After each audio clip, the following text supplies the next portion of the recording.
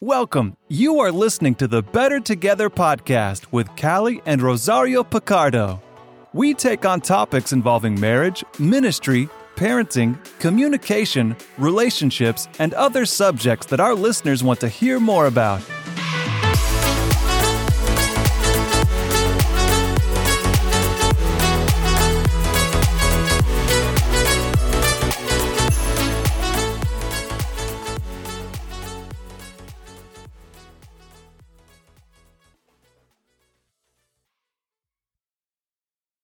Welcome to another edition of the Better Together podcast. I'm your co-host, Roz Picardo. And I'm your other co-host, Callie Picardo. And today we have a special guest, Brad Aycock, who is the director of Fresh Starts and New Beginnings for the West Ohio Conference of the United Methodist Church. Brad, welcome. Hello, good to be with you both.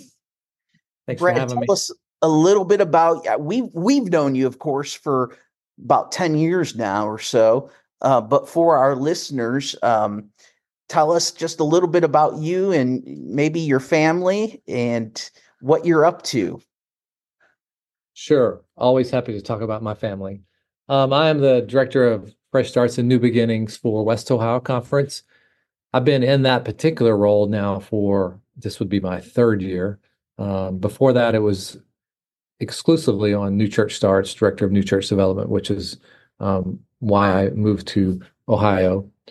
Current role would be more like congregational development for a conference or conference development, revitalization and new faith communities. So that's a little bit about current role. I have a wife, her name is Anne. She's a speech therapist, and she does that online from her office at our house, and she works with students typically from, particular regions of the U.S. This year, she has a contract with a school in Vermont. And so she works with mainly rural schools. They hire her to do their speech therapy. So she does that online. She's been doing that online since before the pandemic. Of course, it became more common during the pandemic for others to utilize that means. I have a seventh grader. His name is Ryan. And I have a college sophomore who's an engineering student at The Ohio State University. I'm 51. Like I said, I moved here 9 years ago now. Still seems like yesterday, doesn't it, Roz? Yeah, it does. And so I'm born and raised in the Boot Heel of Missouri, which is way down in the southeast corner of the state of Missouri, which is really 2 hours north of Memphis, Tennessee. You can detect a little bit of that accent when I say Memphis, Tennessee. It's 3 hours south of St. Louis. So we're really more southern down in that area of the state. Born and raised there, rural agricultural area. Have a biology degree.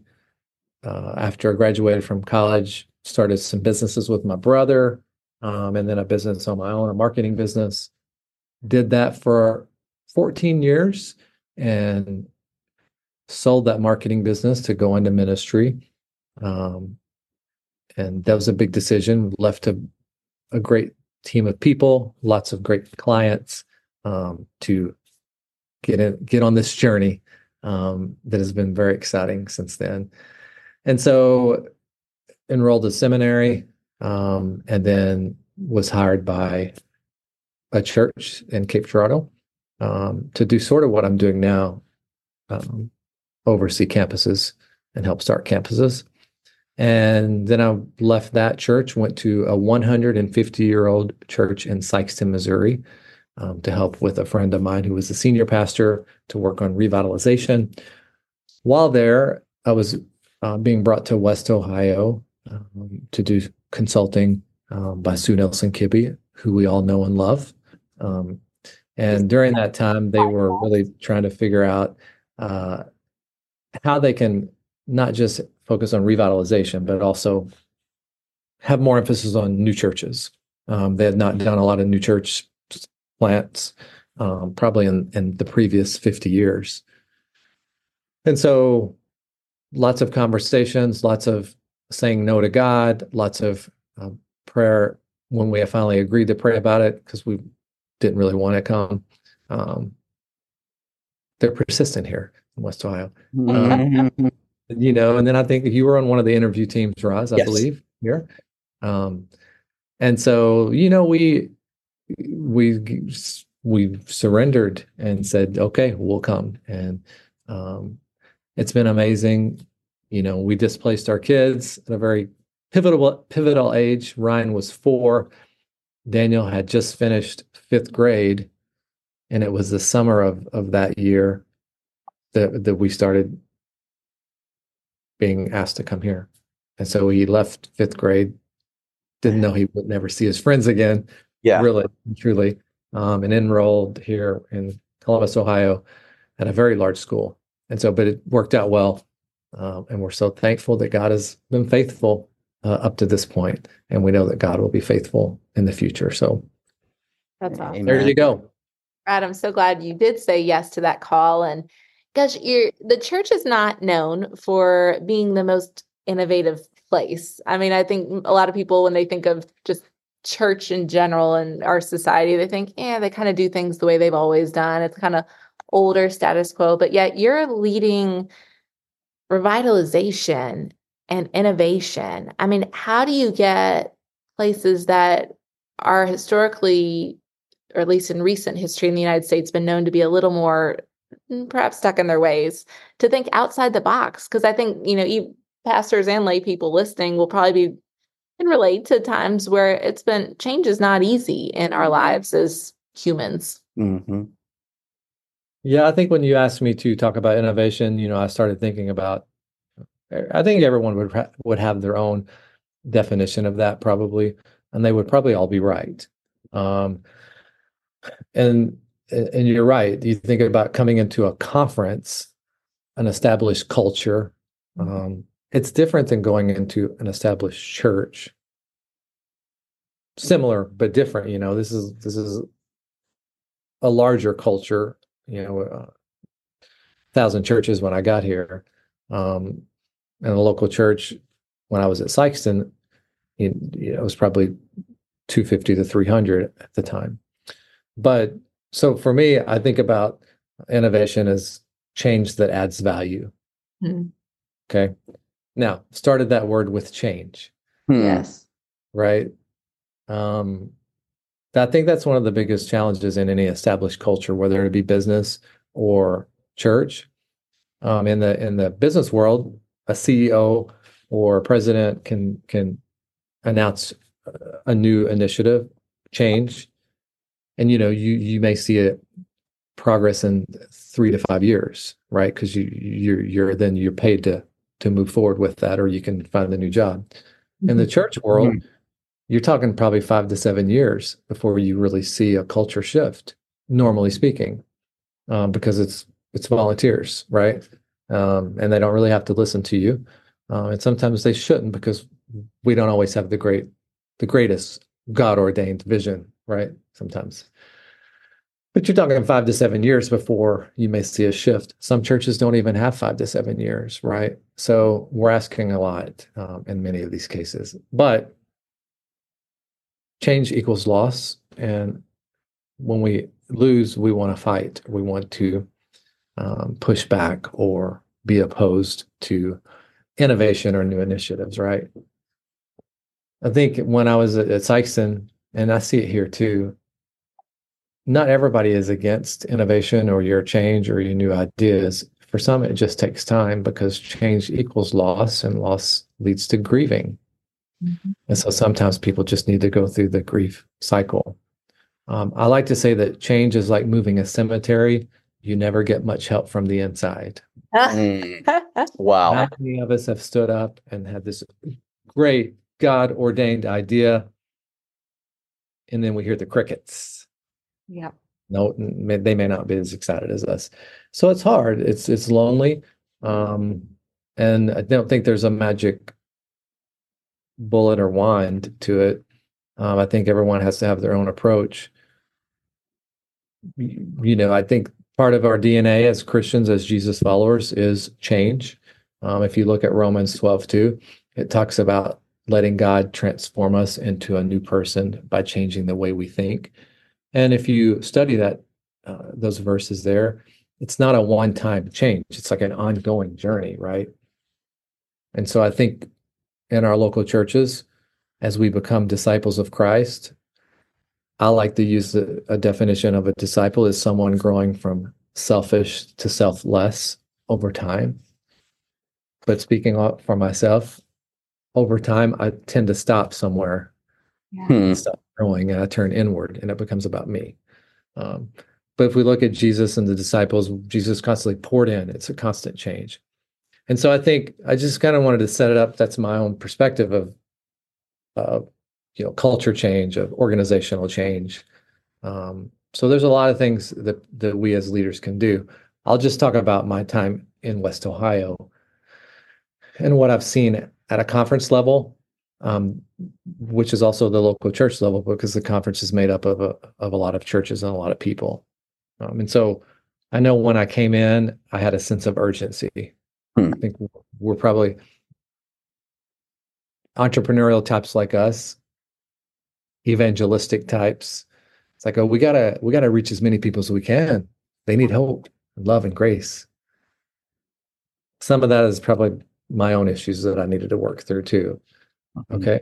I'm assuming they don't have hope, love, and grace, right? First of all, they just don't want to go to the churches that apart, right? So there's some of that, but I think what I've learned at this particular position is nothing moves faster than the speed of trust. I think that's the number one thing we talk to our planters about in our training is nothing moves faster than the speed of trust, and you can't microwave that. It just takes time. And so what I had to do is what I tell our planters to do and pastors and new appointments is go slow now so you can go fast later. And so coming into a new conference, I was, we all have labels that we walk around with. Some of them we don't realize it, but we all have labels. I came in with labels, entrepreneurial person. Sometimes we're perceived as disruptive threats, church planters. I was from a different conference from Missouri. Some labels aren't negative, but I was and still am a white male, Asbury grad, right? So when you walk in, you're walking in with labels. Some you know about, some you're not aware of. So you have to kind of be aware of, okay, people see me a certain way. I need to build trust. And so I think the most important thing in any organization, church or conference, which is a large church, you got to build trust. And I don't think you can navigate a lot of change until you build trust. What are some things that you recommend to folks to do to build trust? I like to tell people, planters, sales force, when we had that in our company, learn 3 things about someone before you meet with them. I was with Adam Hamilton yesterday and we were talking about this. He's high capacity guy. He would remember you if he met you 5 years ago, right? But I was explaining to Adam, Bishop Palmer and I had the opportunity to meet with the Bengals owner, Houday. Come on. And so I did a lot of research on the Brown family, and I was telling Adam, did you know that the Browns were named after Paul Brown, and all of that? He's like, wow, you did a lot of research, didn't you? I was like, yeah, you have to know your context. And so I think that's another thing. Learn 3 things about people, but when I moved here, I learned several things about each district that I was going to. We had 8 at the time, so I wanted to know the history of each district because every district has a different culture here. It totally has a totally different culture, and then Cleveland has a different culture, right? And so, how can I learn that history and then embrace it with them? And so, learn 3 things about someone before you would meet with them, so that you can see if there would be common connections. And that honestly lowers the threshold, right, of building trust in relationships. Can't rush it, but how can you lower the threshold to find something in common with people? Well, and it shows you've taken an interest, that you've actually wanted to take the time to get to know a little bit about them, which that speaks volumes. Mm-hmm. I mean, it might not be for everyone, but for me, I like to make a connection with people Mm-hmm. as quickly as we can. So that's one thing. And, lots of coffee, maybe some meals in there, but just showing up and getting to know people, building trust. So that first year here, as Roz was part of these things, we did think tanks. And I talked to other developers across our connection, tell me what you do there or did there. And it's like, you gotta go slow. And that's not how I'm geared. You got to go slow and dig deep, put those roots deep. And so we did the think tanks. I'm talking conference level now. And I try to operate with a mindset of, I'm the conference church planter. I need to, like planting a new conference, right? Sort of. And everything that I'm doing, I'm going to be asking our planters to do. Mm-hmm. So how can I get out, build relationships, make new connections, share vision, maybe raise some money, because I was asked to do that as well, and wasn't comfortable with it, but I learned a lot. Mm-hmm. As you are the expert in that, Kelly. Mm-hmm. Amazing. So I think going out, giving people home field advantage was important here. Again, understanding who I am and was, and maybe people didn't do that as much in the past, where they went out to the districts. So I wanted to give people home field advantage. I wanted to listen. I wanted them to know I was on their team, and I wanted to hear what their concerns were at that particular point. And then we brought a larger team. We brought those findings together, and Roz was part of that dream team, where we sort of built our process for current process for church planters, which also the mosaic was born out of that meeting as well. Yeah. You never know what God will do if you get people in there who gets the credit, right? Amen. So then how do you figure out when it's time, when they're ready for a change? So you've gone slow, you've built trust, you've built the relationship, but then at some point you got to pull the trigger, and people are going to be upset no matter how long you wait. Yeah. Great question. I think you've got to make the status quo feel more dangerous than launching into the unknown, first of all. You've got to disrupt or disturb people into the direction that you feel you want to go. And when I say you or me, I'm hopeful that we're all prayed up and really God's direction. We're just stepping in with God. That's right. One of my leading verses is Matthew 6:33. Seek first the kingdom of God. And so we want to make sure that's the beginning and the end of everything we do. But then you do need, because of what I just said, disrupt or disturb people into the direction you want them to go. You do have to create that sense of urgency. And so I remember after all of that year of, to lead a culture, you have to be able to read it. So I really needed to immerse myself in it. And we identified that we haven't really grown in 50 years as a conference. Now there are churches that have grown numerically, and I'm not saying that it's all about numbers. I'm just saying that we were declining for 50 straight years as a conference. Probably comes as no surprise. I think we all knew that. So I ran a lot of numbers, had some data to share with our cabinet, with others, and just said, we've got to move forward with urgency with this vision. And then I'll just go through a list of things that I've put together as I thought about this. So you build trust, create a sense of urgency, form a coalition. You've got to get people on board to help you move forward with this. And that team, I have like a governing board that I work with. It's conference elected, but then we had our dream team that I called them. Bishop Palmer is very collaborative, and so we include a lot of different circles of people into what we're doing. In our greenhouse training, we have Shark Tanks, we have other teams that are part of this. And so we've built a coalition by including a lot of people, and those folks are some of our biggest cheerleaders and champions now to help move this forward. And then develop a vision, and without vision, the people will perish. I think vision is so important, and it really does get people excited, especially, again, no bad people or any criticism on anyone. We just haven't planted a lot of churches in the past. And so we did not have a lot to say, hey, look at this or look at that to get people excited.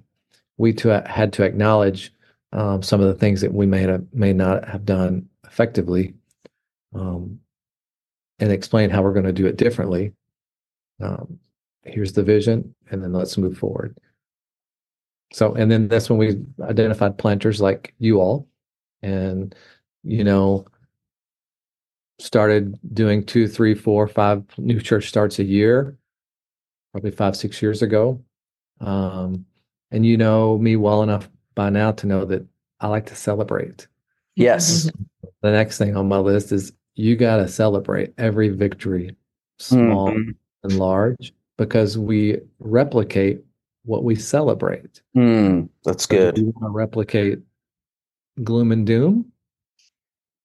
Or do we want to replicate 120 baptisms from Mosaic? And, I do a lot of social media celebrating of my friends and colleagues, because I think Jesus is celebrating when we baptize 120 people. So yeah, I know I'm annoying on social media because I like to celebrate, but Nehemiah says, the joy of the Lord is our strength, and we get joy by celebrating, and we draw strength by celebrating. So that's a little bit about sort of the approach.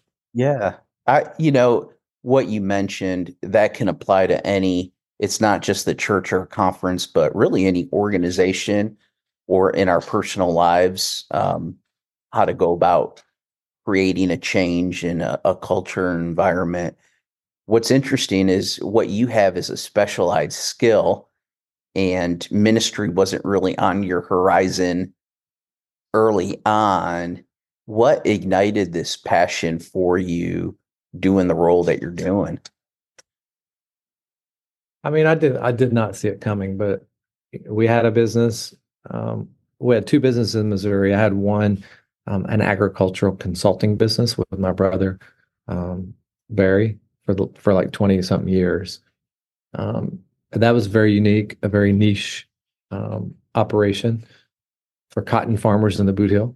And then out of that, started a marketing business because I just saw a need for that. And so that business grew, and we had clients all over the U.S. who would hire us to help them improve their brands or create their brands or reimagine their brands.